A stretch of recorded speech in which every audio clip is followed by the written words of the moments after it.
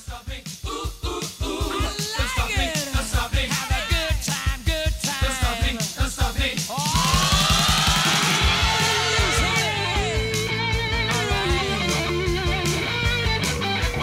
Good evening, everyone. This is the Hollywood Girl and Rap Show. This is Elizabeth Milan. This is Mike McDaniels. And we have a guest today. His name is Kevin Bennett, also known as Fresh Accent. Welcome to our show, Kevin. Good to see you, hear you. Good to interact with you over the digital media we call the interwebs. Nice to meet up with you. It's been a minute since I've seen you guys last down in Orange County at the Anchor Bar before it closed. That's the last time I saw you, I believe, Miss Elizabeth. Yeah, it's been a long time. Yeah, it's sad. 2020 has been a difficult year for all of us, unfortunately. Oh man, it's been a crazy year, and I think this is just the beginning of some crazy stuff because even if everything went back to quote unquote normal, we got to figure out what happened, and that's a whole nother can of worms. Yep. Yeah, it kind of reminds me of 9/11, right, Mike? Oh, it does. Oh man, yeah, it's nuts. It's that. It's a sequel, and they had a bigger budget on the sequel, and they didn't do as well on it. Yep. It's crazy. I don't know. It's definitely a strange year, and I am hoping that we can correct the course on the country and keep the ship from going over a cliff. But I wonder what's going to happen. I wonder how close we are. I wonder if we are already past the point of no return or not. I can't tell. Yeah. So tell us more about yourself, Kevin. How did you get started in comedy? Oh, well, I started in comedy in 2011. Before that, I was in theater. I thought I'd be an actor, but I learned that wasn't the best idea between the time I got my degree and started comedy. And I was having a rough patch in life. And it's a long story. The short of it is, I think the good Lord's been preparing me for something in the performance arts, and comedy's been the one that I've gotten the most traction with. And there's signs going back to the time I was, 5 years old that, I was telling street jokes. I could just tell you 10 or 15 street jokes if you let me when I was a kid, and I would, and I loved it. And, I was in a play where I played a French guy, and there was a funeral. It was my grandmother's funeral. I spoke at it, and I did some jokes about her life, not to be disrespectful, but to help people, remember. My grandma had a great sense of humor. And then I got in this DWAI situation after this gal I was with busted up with me, and my buddy told me about stand-up right where I was in Colorado. So I gave it a shot. And it went well. I liked it. I kept at it. And by 2012 in January, actually, I developed the character in 2011 in November, but by 2012 in January, I was getting booked as French Accent. And since then, I've just been trying to hone it and build traction with it. I think it's a godsend. A lot of stuff had to happen for me to get there. And yeah, it's quite the story if you get in it, but it'll take me about a half hour to go through it. Well, tell us more about your character, French Accent. How'd you come up with him? Well, French Accent is, he isn't really a real character. He's more of a flavoring. He's a special sauce to my comedy. And when I started at comedy, I didn't want to just be one of those guys that went up there and just told you what he thought of the world and talked and hey, look, listen to me and I'm so funny and blah blah. Okay, all right, everybody gets up there and talks about themselves.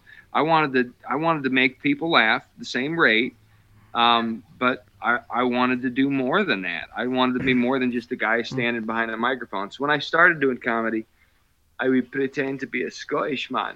I pretend to be from Scotland, and I do a lot of jokes like I love blackberries, or as I prefer to call them, wee grapes, stuff like that. And that went good for a while. But my first year of comedy, I'm learning how to do this guy. I probably had 15 or 20 minutes of okay material with this character. And then I ran into a dude he wasn't Scottish, but he headlined with a character that was Scottish, and he acted like he never dropped the character. I thought he was Scottish for a while until I realized he was just putting one on. But he was headlining with that, and I couldn't justify what I was doing before because everybody would think it was derivative and they'd associate me with him, good or bad, and I didn't want that at all. So I had to start thinking about reinventing the character. And about that time, my brother was about to go to school, and my folks wanted me to sort of chaperone him out of our hometown, and he was going to high school, and I'd be working, but I'd be like because my dad had done that. He'd lived with his brother while he went to school, and he wanted to do the same for his kid. And interesting idea. So I didn't want to do it, but I prayed about it, and I decided to do it.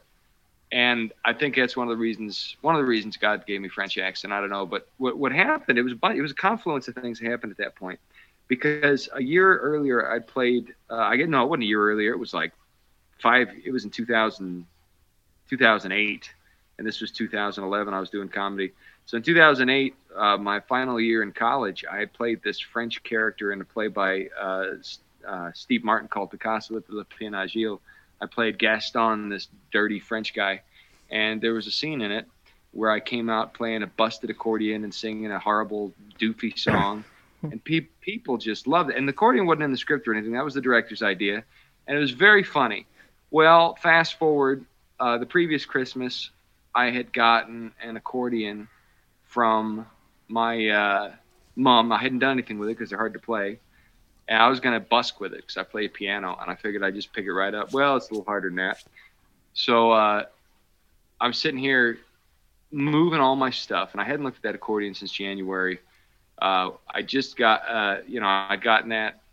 And, 3 years earlier, I was in that play, and my grandma passed away. And I really learned how to do an excellent French dialect. If I wanted to do one that was a real French dialect rather than the one I do on stage, which is an exaggerated pastiche to sort of resonate with the people who watch what I'm doing.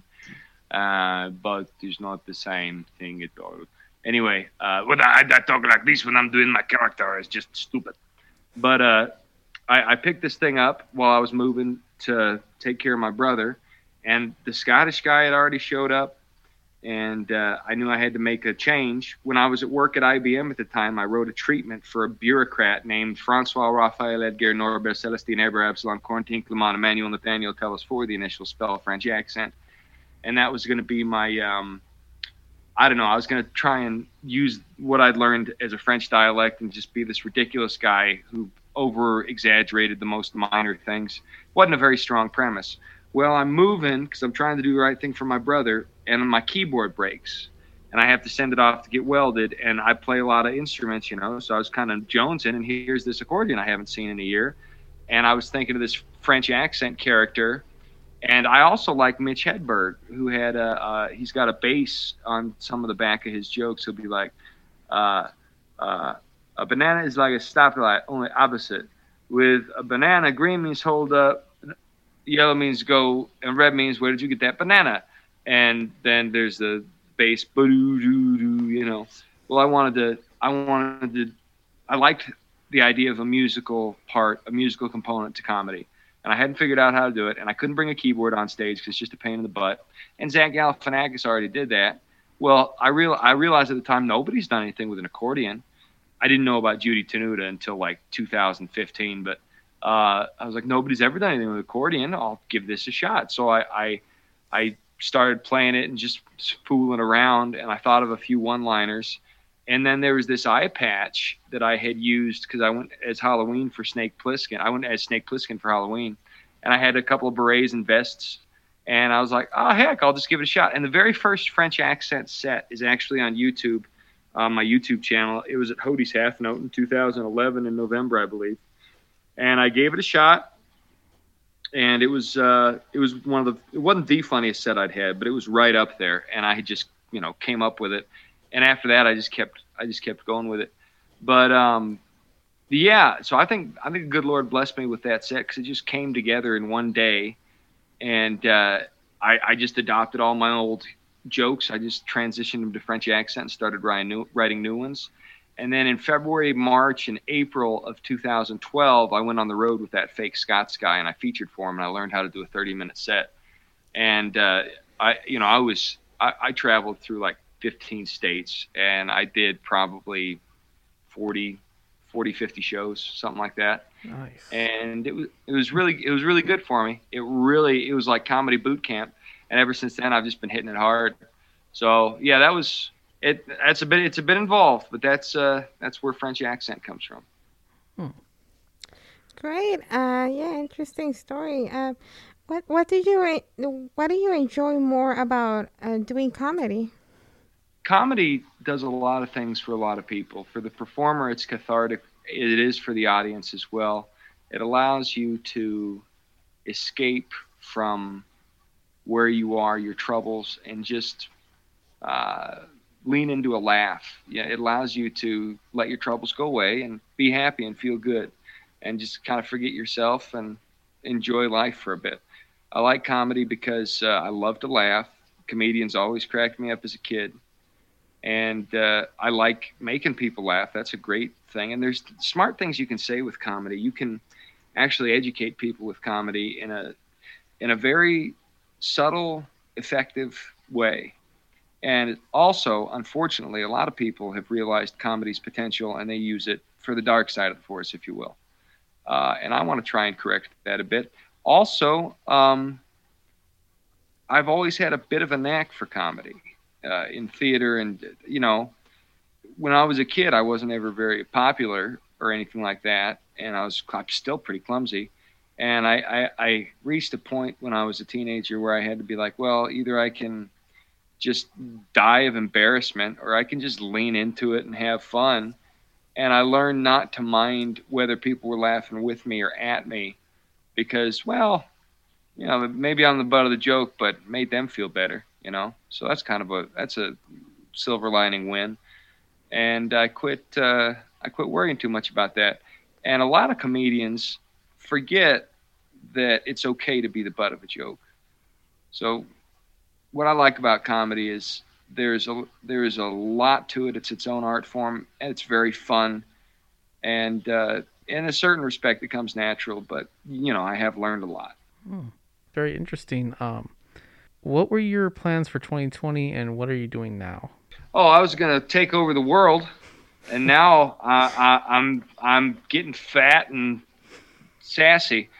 That's about it. I was though, 2020 I thought would be my year, and it was very interesting because I was actually doing very well out in LA doing comedy in my RV. I had probably $1,000, maybe as much as $2,000 worth of gigs lined up from where I was in March through August. I was right at the cusp of about a $500 run. It wasn't going to be a great run because any profit was going to be eaten up in fuel expenses, essentially. And what I didn't know at the time is I was about to have some bad engine troubles. And so it would have been a rough couple of weeks anyway. So either way, turns out in retrospect, either way, things were sliced in 2020 for me. The last half of March and the first 2 weeks of April were going to be rough. So, it's nice to have that perspective now. But I was going to do those gigs and just keep pushing away at comedy. And I actually was about to run an open mic at the Shanghai Room off Beach in Huntington. And I was set to start that in like 2 weeks. Right? I was going to go meet with the staff, and what I was going to do is do an open mic and slowly start bringing headliners through and building an audience and making it work. And the staff liked me and my comedy, and they were conducive to comedy under the right conditions with the right people. And I liked them, and it was a fun little hangout place, and I could usually park my RV there in winter. I could stay there overnight. So I was planning on starting that mic and running a room, and that's a big deal for young comics looking to get credibility and get more time. If you run a room, then those who you book will give you time on their shows. However, if you just do it for that purpose, it's bad for the whole scene. So you have to run it altruistically. You have to run it for the purposes of you doing a room and running your room, not just because you're trying to get booked. You got to do a real room, and you got to give it 100% effort. But you do that, and it'll open you up for opportunities. And that's one of the reasons I was doing it. I had avoided doing it for a while, but now I was out there, and I thought, I could do a good job. It'd be a win-win for everybody, and at least it'd give me a home base out here in South California, and I could cycle through different hosts. So that's what I was. That's what I was looking at doing for 2020. I was hoping I was doing more extra work. I was doing background work, and now that the Chinese Wuhan coronavirus has backhanded the itinerary of the world, I'm looking at putting a down payment down on a cheap house somewhere in the country and going there and pursuing comedy in that local area until I can figure out where the circuit is in that area, and then going after it there. Because I don't know, I don't know that LA and San Francisco and New York are going to come back in terms of entertainment centers. I think they may have seriously harmed themselves. So I don't know. Yeah. Yeah, we live in really uncertain times at the moment, unfortunately. But Yeah. if you were not doing comedy, what would you be doing? Well, comedy is very good, and I love it. However, it has always, in a certain respect for me, been a stepping stone to other things. Ultimately, what I'd like to do is make a film. And I'd like it to have plenty of comedic elements, but I'd like it to have an action element, science fiction element maybe. I don't know about a love story, but I want there to be something worthwhile in there from a metaphysical perspective. So that's always been my overarching goal. I've got 2 books out nobody's read because I don't know how to market. I'm working on that. Part of my formative years, I guess, or I don't know if I'm formed or whatnot, but part of what I've been up to is building a following. The thing is, I'd like to produce something like that. I'd like to make a piece of art in film form where I can have the vision fulfilled to the best of its ability. I don't want to do anything rinky-dink. So I don't know what's going to happen with that. So ultimately, that's always been the uber goal. And if I'm not doing comedy, I'm doing something that involves the artistic gifts the good Lord's given me. That direction. So I've got a couple books out nobody's read. I do write short stories. I write music. I need to write a script. I've written novels, but just the formatting's what kerfuffles me because it sort of impedes me from visualizing it, but I need to do that. So yeah, if it wasn't for comedy, I'd just be pursuing some sort of artistic something or other in a different way. Maybe a band. I've been in a couple bands. And I always try and keep a day job in my corner pocket because the thing about artistic pursuits is they don't very often put money in your pocket. They don't. They can, but you can't go into it for that. You got to be able to give it your all, even if you're not getting paid. And you do it long enough, and God willing, somebody will notice you. That's what I hear. But if I can't get noticed, I want to build my own thing. So that's just sort of where I'm at. What are your plans for the future? Well, God laughs at man's plans. What I try and do is the next right thing, what it is. And it doesn't mean you don't plan. It just means even the best plans with the best intentions are subject to unknown factors, in uncontrollable circumstances, COVID-19. My plan right now, I'm hitting the 10-year mark at comedy. I want to put down roots in a professional residential sense as an adult because I don't want to become one of these tramps. There's a lot of tramp comics. I don't want to be one. I do not. And it's sad because there's some really talented ones out there and they don't realize that they need to have a different approach to get to the next level. And I realize that. I just don't quite know how to do it. And I know that I need to have some sort of property somewhere, and I need to have a home base that's under my name and isn't, I'm not leaning on somebody else for it. And rental, that's not building equity. That's just pissing away money. Yep. And I've rented before. I've rented before I did the RV thing, but I've done the RV thing since 2016. I can't go back to it just because the amount of money I saved doing the RV thing makes it so that I can live the lifestyle people who are middle class were able to live when I was renting, and I couldn't do that. It was that big of a jump. There were sacrifices because it's an RV and it breaks down, and you can't rely on it totally, and finding somewhere to sleep is hard, and you got to deal with the showers. But honestly, I found a way to make it work really well for me, and I've been able to save a little bit, not much. And my thought is, well, the best way to go residential, I could get an apartment anywhere, but I'm just not building equity. But if I can make enough for a down payment on even a cheap house and then pay the same amount I would have in rent, then I'm not losing any money that I would have before, but now I'm building equity. So that's my thought. I want to go somewhere and build equity. I don't want to give up my artistic endeavors, but I want to build equity somewhere.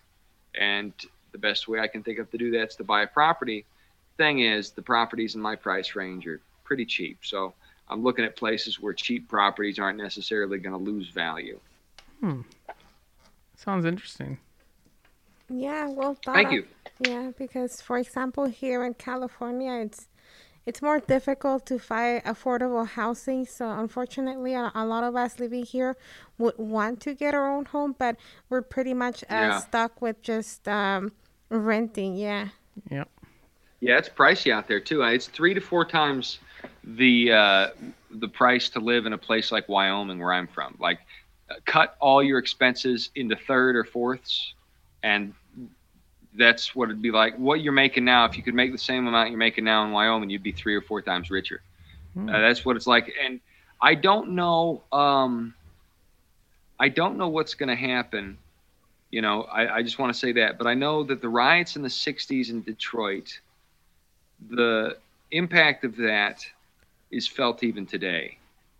And Detroit never really recovered, but they're on the upswing. But, the bottom dropped out in around 2008. I mean, it dropped out hard.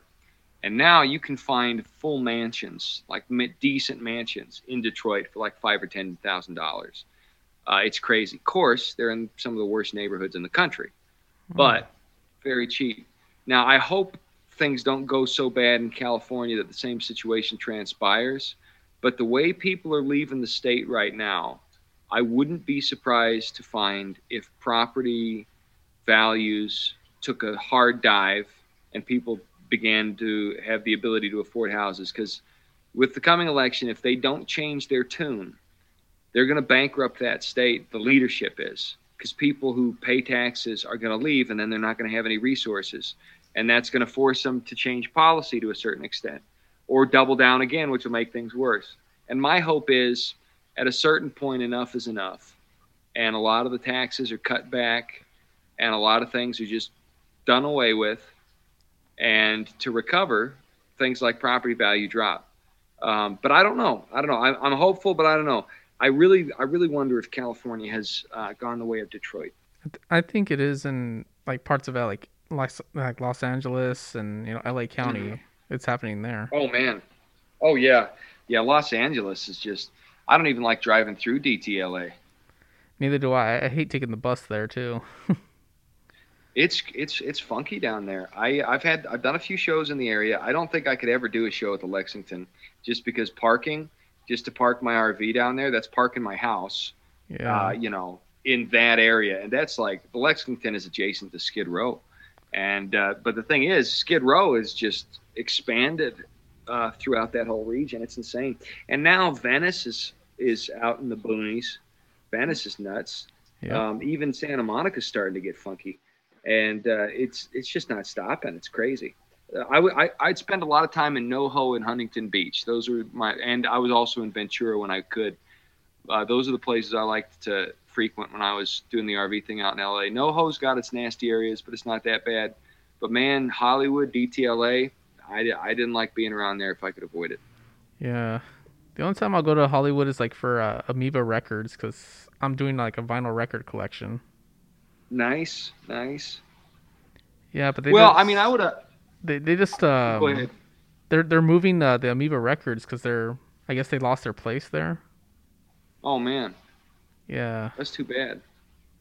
Well, I like. It's not that I don't like going there and checking stuff out. It's just I don't like parking my RV around there. And heck, even if you can find parking, it's usually expensive. Now I know there's places like on Yucca Street, uh, which is up there, right up from the boulevard before you get to Highland. Yeah. There's spots there across from that Lowe's building where you can park all day for free, but usually somebody's got the spot. But if you cruise it for about an hour, you can usually find something for free for a couple hours. But it's a pain in the butt, and it ain't. I found so many nails in my tires from cruising around Hollywood. I don't know why that is. I don't know. That's why I would not want to live there at all. Me neither. I don't know how people just haven't. They must have some sweet deal to not leave. Yeah, I'm not gonna live there. I'd rather live in like Orange County or somewhere else nice. Orange County's tight. So's Ventura, Oxnard area.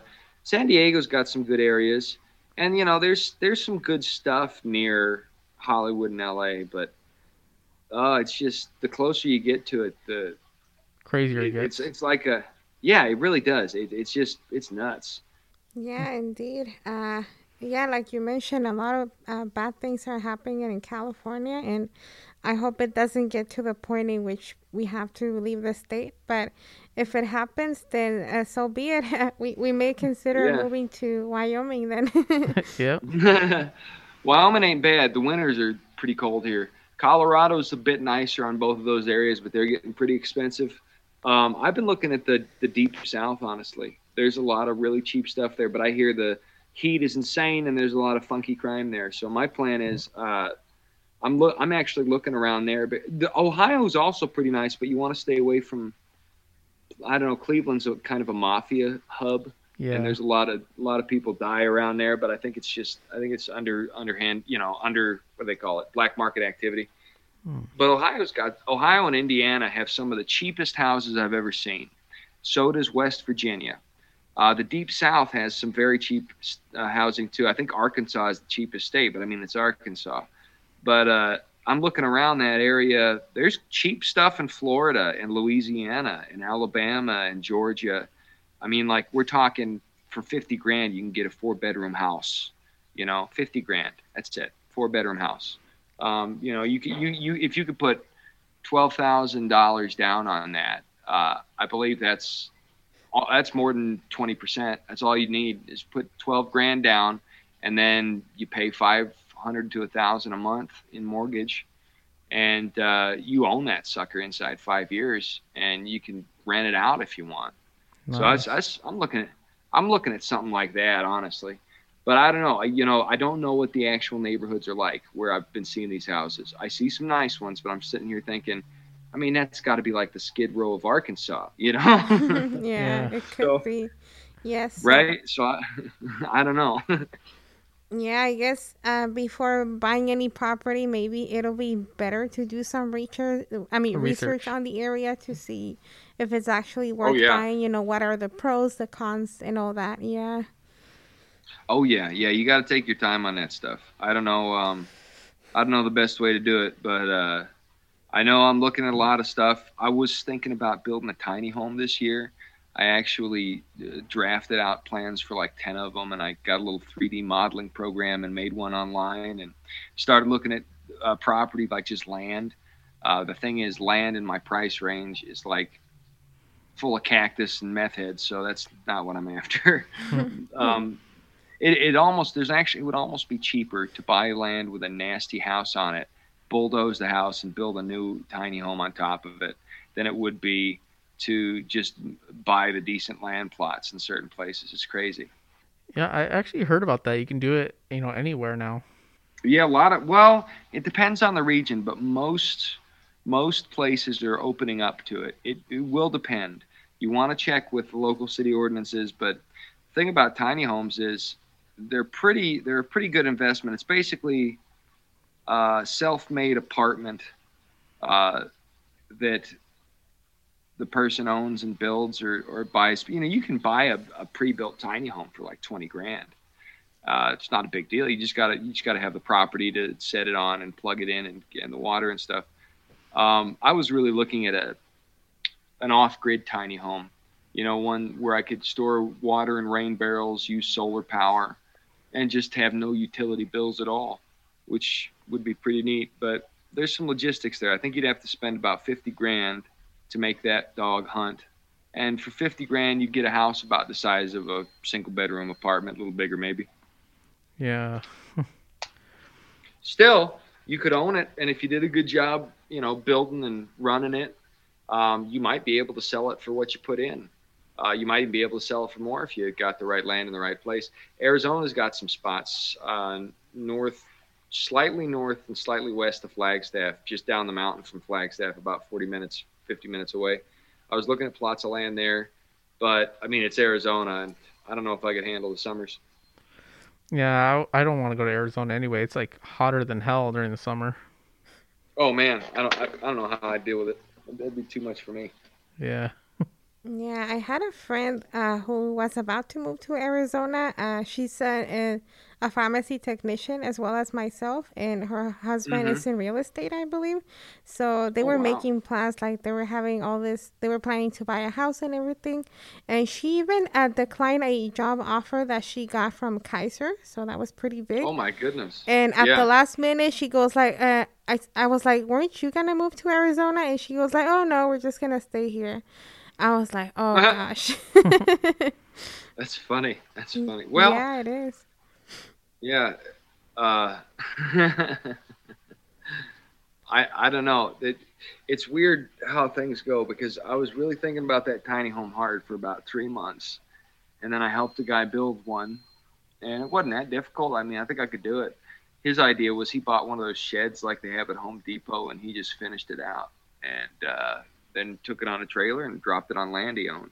But he already owned the land, and he had the infrastructure to move it, so that was working in his favor.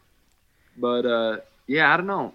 It's something to think about. And the other thought is just get a better RV, sell the one I got now, and keep doing what I'm doing. But I don't know that I want to do that, because especially the way the government's going and whatnot. If we have something like a civil war in this country, I want to have somewhere stationary that can be fortified, where I can start growing vegetables and stuff. Yep. If the country goes to a war, I would say we're just gonna flee the country. Yeah, I think a lot of people will. Yeah, it's very strange right now. I don't know. I really hope old Biden will make it in, because if he does, he's a puppet politician, and those who would install him would use him to push their agenda, and their agenda is America's sovereignty and making us beholden to a group of nations. They call themselves the UN now, but the ultimate goal is one worldwide body of leadership consolidated under one government. That's the end game to this. And I personally don't think it can be stopped. I think it can be avoided. I think it can be delayed. I don't know how long it can be delayed. Eventually, it's going to happen. And I think the longer we can delay it, the better. But Biden gets in, they're going to go about doing that. And if we fight back, we might have a fighting chance. But if we don't, that's it.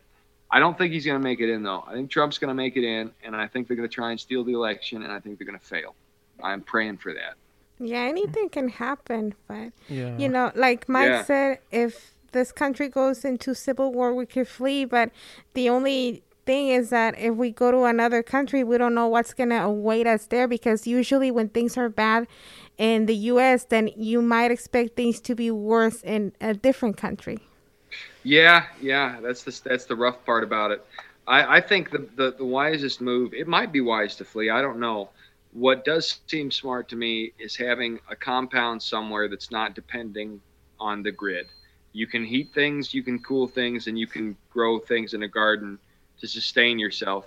Maybe not great, but well enough that you aren't dependent on the government. Yeah. Because ultimately, the people in power want all of us dependent on them, so that we have no choice but to do what they say, essentially. And that's not how government should be. The most freedom for a society is when government exists only to the point it has to, and otherwise doesn't push it. And that's what we had for a long time in this country. But a lot of people have been working to eliminate that reality and replace it with a fascist state. And it's not the Trump side, ironically.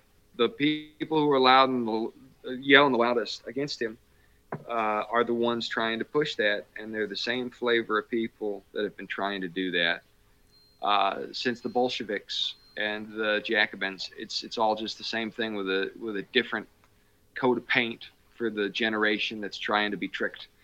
And they got far with it this time, and I don't know that they have fully failed, but the rioting and looting and stuff, it's part of something bigger, and it's not a good thing. Yeah, the rioting and looting, I don't like it. Like, I don't support it. I just think, a lot of people are just being crazy, like out of their minds. Yeah. Well, and if you really want to,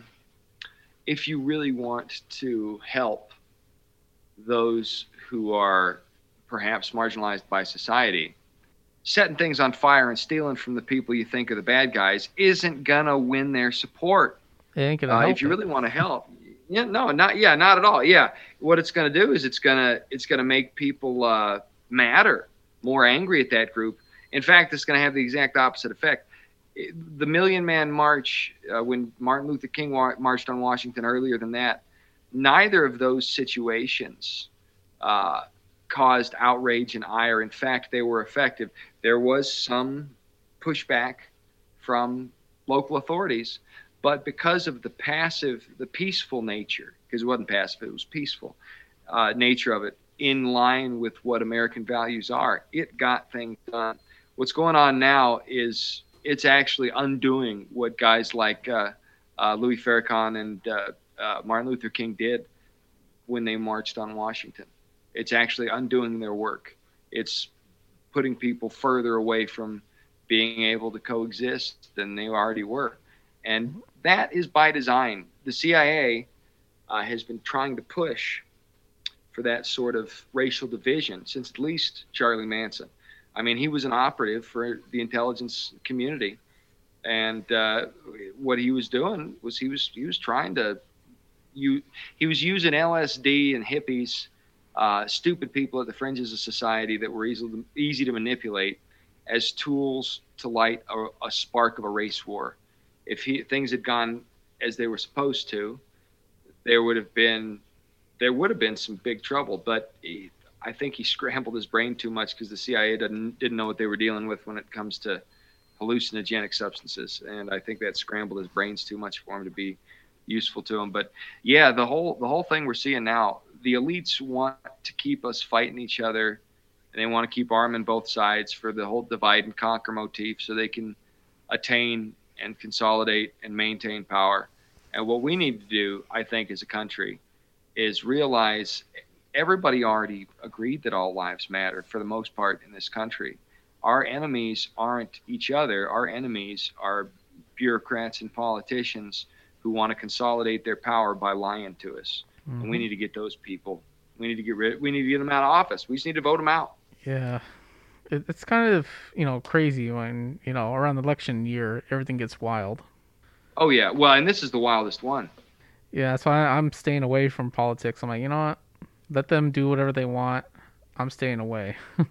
My sincere hope is that I can go back to that stance, because I used to be a lot more, I didn't want to be involved in that as much as I wanted to just do comedy and jokes. But things got so bad recently, I couldn't do comedy and jokes because of politics. I mean, I can, but barely.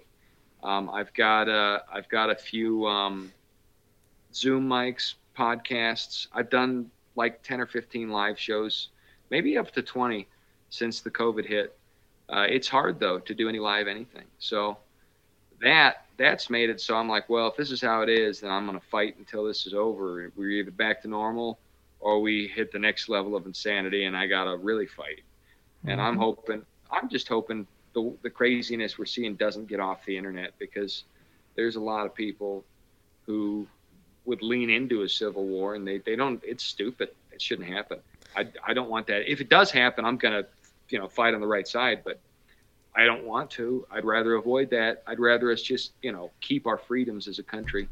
Mm-hmm. Yeah, this reminds me, you know, what you're mentioning about the whole divide and conquer thing. It reminds me of this Hmm. recording that I heard about the Illuminati. I forgot the name of the gentleman who, you know, who made that recording, but it exactly matches, you know, history, you know, what actually happened in history and what we see today. They are creating a divide and order so that we can all be divided as a nation, and that the elite, you know, the invisible hand, whatever you want to call it, that they can conquer us faster. And it also taps into the religious issue about Ephesians 6:12, that we're not fighting against flesh and blood, but against principalities. You know, and I don't want to get into that whole religious thing, but it really looks like people are not actually doing this whole divide and conquer. It's actually demons. You know. I think you're actually quite accurate to quote what you said about we wrestle not with flesh and blood, but with uh, principalities, with powers, with spiritual wickedness in high places, because that is ultimately, I agree with that. What I think is happening is that these principalities, if you wanted to use modern terms, you might call them extra dimensional, non human intelligences, just to put the political correctness to metaphysics, if you will. Because demonic, yeah, that's what it is, but people don't know what a demon is. People think a demon's some red goat thing with horns and no, it's a fallen angel, and they exist in a different dimensionality than we do. It'd be like if you were on a computer and you wanted to use Microsoft Word. Well, the computer is the universe. Microsoft Word is like a person on the universe, right? Clippy the paperclip, he'd be like an angel. But imagine if Clippy the paperclip went bad, like he got a computer virus and started making it so you couldn't write. And whenever you wrote a sentence, it turned out funky and all that. Clippy got evil because he got a glitch in him and he got a computer virus. That's a fallen angel. That's a devil. That's what Satan is. He's like an angel that got a computer virus in the extra dimensional sense. So the principalities and spiritual wickedness in high places, the virus that's trying to eat away the simulation of reality, it operates in a way that combines and links events that don't seem connected. So one of the reasons people who are called conspiracy theorists seem crazy is because they can see a connection, but they don't know what it is. Because a lot of them don't realize that without the metaphysical component, you can never see the whole picture. And that is a big part of the picture. And once you realize there is that metaphysical component, then all of a sudden it makes sense why so many things will happen at once, and it seems to be leading a certain direction, because it is, and there is a sort of orchestration going on, and I don't fully understand it, but you'll find the people pushing for globalism, pushing for the SJW movement, that don't like traditional marriage, that want lockdown, that want masks, that want control, almost always are against God in the traditional sense, and for some pantheistic or paganistic mystery school of thought of the New Age / Luciferian variety. And I think that's very telling.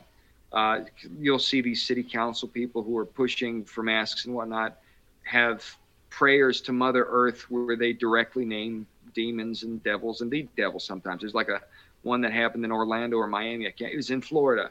It was a Florida city council praying to the devil before they did their business, and it's the craziest thing. I couldn't believe it. I just saw it on it was a Trey Smith video he posted. It's like his most recent one, where he was talking some prophetic stuff about Kim Clement. And I don't know if Kim Clement's legit or not, but the point is, I think what we're seeing is consolidated on the metaphysical level, and people don't realize it, and so they will dismiss folks who call it out because they already didn't believe in the metaphysical. So they're doubly deceived, and it's sad.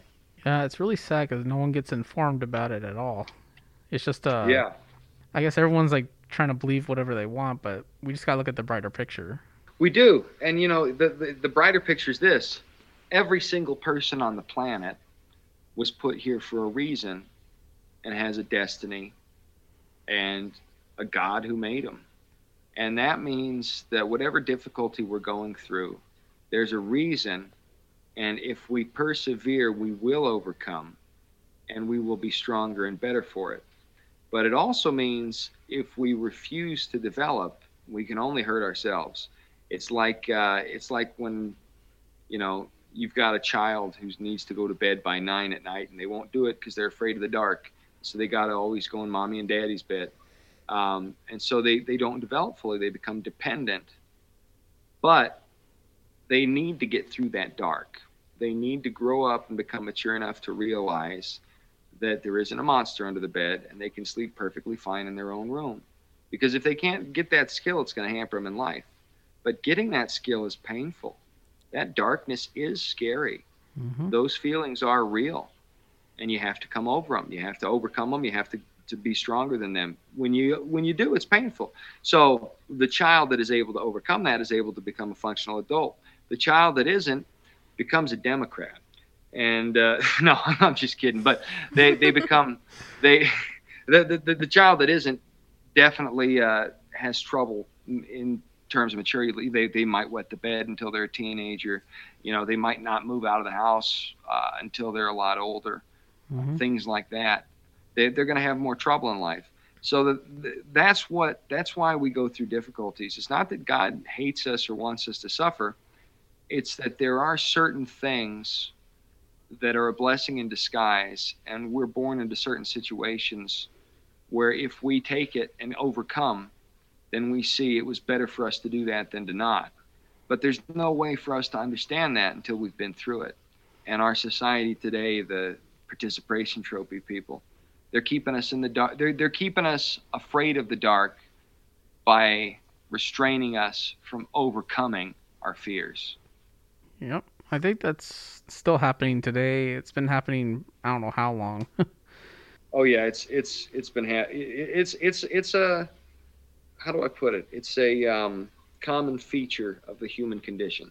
Yeah, unfortunately, it's just that, yeah, like you made that comparison about children who are afraid of the dark. Like instead of facing the dark, facing problems, they would rather just find their comfort zones and stay there. But uh, when people do that, they don't know that they're only hurting themselves because, by refusing to get out there and, see what life is about and all that, then yeah, there's no way for you to move forward at that point.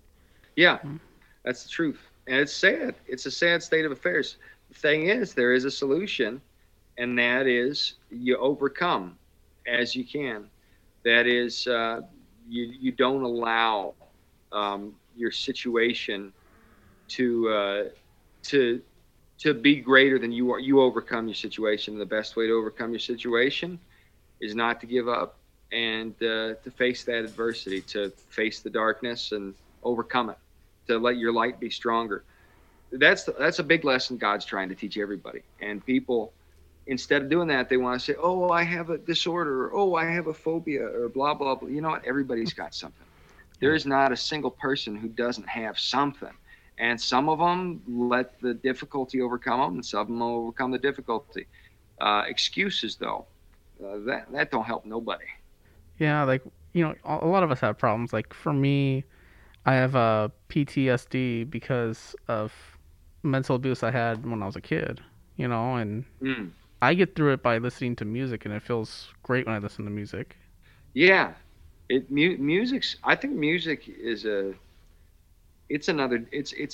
I think it's like if you were looking over a hill and you saw lights hitting the clouds, and you didn't see the city, but you saw the illumination from the city.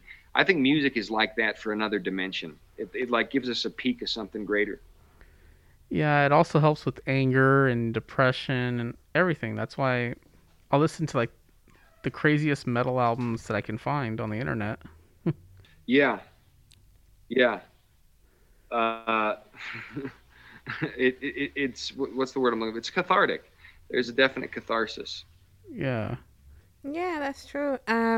Music, regardless of taste, whatever music you like, it's a great tool to get you moving forward. In my case, I listen to industrial, but I also find peace at listening to gospel music because, as everyone knows, I became a born again Christian in 2017, and It's been great since then. I like a lot of gospel singers. I actually had the opportunity to go to a Christian event at Angel Stadium on August of last year, and there were a lot of great Christian singers there, and a lot of people got up on stage and they gave their life to Jesus Christ at that point. So yeah, it was a great event. Yeah, I think that's another great way to listen to music.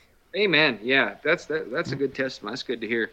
Yeah, and I'm the same. I like all kinds of music. For me, I like, there's some metal, there's some rock, there's some Christian stuff I really like.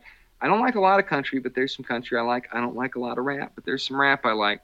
For me, it's always been more about the song than it has the artist, because even the best artists have lemons. Mm-hmm. So, I just try and listen to all kinds. But I like to make stuff too. But yeah, music, it's something else. There are mysteries to music that mankind still has not mastered.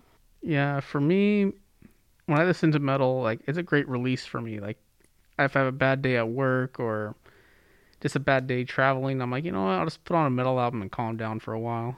Yeah. Oh, I used to be such a little rocker. When I was in college, I'd go to these local metal shows, and I was in a band in high school. We did a bunch of System of a Down covers, and it's fun. I miss mosh pits. I haven't been to a mosh pit in so long. Yeah, the last time I moshed, I think, I think it was last year. Oh, wow. Nice.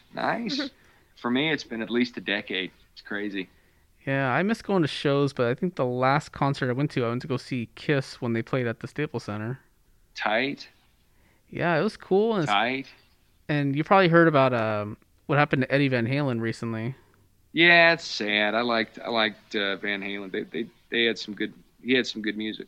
Well, David Lee Roth, he opened for Kiss, and he actually did a bunch of Van Halen classics. Oh, how tight is that? That's I know. Pretty cool, man. I'm like, oh, that's badass. If Eddie was on stage, that would have been better. It's sad that our generation can't produce the sort of artists, because like Kiss, Van Halen, Black Sabbath, Frank Zappa. I even like Styx. I like a lot of older rock and roll, and our generation. There's good music today, but man, back in the day, they had something. They caught a tiger by the tail. Yeah, but eventually music has to change, but a lot of bands don't like changing. That's true. They find their sound, and they don't want to move a bit. Yeah, for me, like, I'm a guitarist in a metal band, and if I have to change my sound, so be it. I'll change it. Yeah. That's the way. And what's sad is a lot of fans don't understand that. They'll be like, "Oh, Avenged Sevenfold got all pan." Well, dude, the guy broke his voice, and the genre shifted a little bit. He had to change a little bit. He had to do Bad Country. Which, even though I don't like, Avenged Sevenfold, I still like that song because it's pretty heavy. Yeah, it is. Yeah, I think the first time I heard it was on some weird snowboarding video game. I'm like, oh, that's pretty cool. Yeah, there's a lot of songs like that. There was I got introduced to The Offspring through Crazy Taxi. I missed that game. That was fun. Oh, that was a fun game on PlayStation 2. Yeah, man, it's been a long time. I haven't been a gamer since college, but I used to have a disc book with like probably well over 100 games, and I had a PS2, and the last game I played really got into it was Metal Gear Solid 3.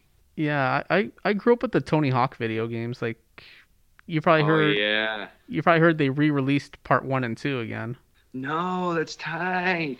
Yeah, it's on PS4 and Xbox. I'm like, oh, I gotta play it again because this brings back my childhood. Yeah, dude, my brother over Christmas break picked up Resident Evil 2 on the PS. I don't know, is it 4 we're at now? He picked up and I played that because I always go home to see my family over Christmas until COVID. I just see him once a year, but he picked it up, and it was a lot of fun. It's a good remake. Yeah, when they remake games and they do it really good, then I'm happy. But if they mess it up, I'm pissed. Yeah, they redid Resident Evil 3, and it's not as I wouldn't even bother. But the RE2 reboot's pretty tight. Yeah, the Tony Hawk 1 and 2 remake looks really good. Like the graphics are amazing, but I still miss like Tony Hawk Underground where you can get off the skateboard and just walk around and stuff. I miss those. Those are tight. Those Yeah. are tight. In fact, I think Yeah, I the Tony Hawk games got me into skateboarding when I was little. Oh wow! I used to play Tony Hawk's Pro Skater on a Game Boy Advance because you could even build your own skate parks. That was so cool. Oh, I love doing that. It's fun. Yeah, it's been a long time. That was a neat little game there. They did neat games. I wonder what Tony Hawk's doing these days. I wonder if he's skateboarding anymore. He's still doing it, and even his son is skateboarding too. Oh wow! Yeah. Good for him. I'm like, man, he's what, in his 40s, close to 50s, and he's still doing it? Amazing. Yeah, that's intense. He's got to be he's got to be made of metal and stuff because the falls you take. Yeah, it's kind of like Ozzy. He's still doing music even though he's like in his 70s. Yeah, Ozzy Osbourne and the guy who did AC/DC, the original singer, they've got a funny way of talking. Oh yeah, Bon Scott? Yeah, because Bon Scott really talks really weird when he sings this crazy song. And then Ozzy Osbourne does something similar. He's like, close your eyes. You gotta close your eyes. You gotta close your eyes for me. They do this thing with the front of their tongue. Yeah. I don't know why. It's cool though. I like it. It's weird though. Yeah, even though Ozzy's old, I'm still like, a big fan. Like he's been my idol in music since I was like about 10 years old. I get a kick out of him. He's he's a good musician. There are some songs I think are like, all right, but Black Sabbath had some neat music for sure. Oh yeah, Black Sabbath, like I would say the first 4 albums are the best. Yeah, I'm not as well versed in specific albums, but I mean there's like 20 or 30 songs anybody could sing along to from that group, from Ozzy himself. Yeah, I would say my favorite Black Sabbath album is Master Reality. A lot of there's some really good classics on that one. Yeah, because I think they're doing more like stoner stuff because they're talking about weed in one of their songs. Oh, tight! I didn't know that. Which song is that? Sweet Leaf. Oh, funny. That's tight. And it's hilarious because I guess someone's like doing like a love song to pot, so I'm like dying the whole time when I'm listening to it. Good on him. Yeah, that's some good stuff. Yeah, and then I think Ozzy. Go ahead. Yeah. Ozzy released a new album this year actually, and it's pretty good. I'll have to check it out. Last new song of his I listened to was Dreamer. I really enjoyed Dreamer. That was a good song. That's a good one actually. I get a kick out of it. Yeah, it's a good song. Yeah, and I guess Zach Wild's not part of the band no more, so I guess he got somebody else. Yeah, I heard something about that. Well, I mean, it's been decades. Yeah. Makes sense. Well, this is a pretty neat podcast y'all are getting going here. It's nice to touch base with you, and I'm glad you're being proactive and finding a way to keep busy in these crazy times because people get too complacent. It's no good for them. Yeah, and we also have a video blog on YouTube. It's called Mike and Elizabeth, and we make videos about a lot of aspects of our lives, and we like to stay busy, because like you said, these are difficult times, so it's good to do something, go out and do what we can. I mean, since we can't do shows right now, but I am going to be doing a virtual comedy festival, sort of say. It's like with some UK-based comedians. It's I think it's starting on the 23rd of October. So if people like what I have to share with them, then I'm going to keep going on Saturday and Sunday. But I'll definitely keep you posted on that. Dig it. Well, please do keep me posted. And this has been a neat little podcast. Thank you for having me. Thank you so much for spending time with us today, Kevin. It's been very educational as well because, there's some things we didn't know. But, thank you so much for sharing all you shared with us tonight, about your life, the information. It's been great. Well, thank you. This was a lot of fun. Let me know when you get it up. I'll go ahead and spread it around social media. You guys are fun to talk to. Sure, All right, thank you. definitely. Yeah, have a good night. All right. Have a wonderful Have a night. good night. See you later. Yeah, Okay. thank Will you. do. You too. Nice meeting you. Nice meeting you. All right. Bye-bye. Yeah, and to our listeners, thank you so much for listening. We'll this is our first. It's our third episode, and it's our first episode of October. And yeah, God willing, we're gonna do a Halloween special on the 24th. So yeah, we're gonna keep you posted on that. We want to share some scary stories, talk about some really crazy stuff. But yeah, also like I mentioned, we have a YouTube channel. So yeah, do check us out there. It's called Mike and Elizabeth. Yeah, and I guess that's pretty much it. Yeah. So thank you guys for tuning in, and we'll keep you updated on what we're gonna do next. Yeah, thank you. Have a good night. You have a wonderful night and stay safe. Yeah. Bye. Bye bye. Don't stop me. Ooh,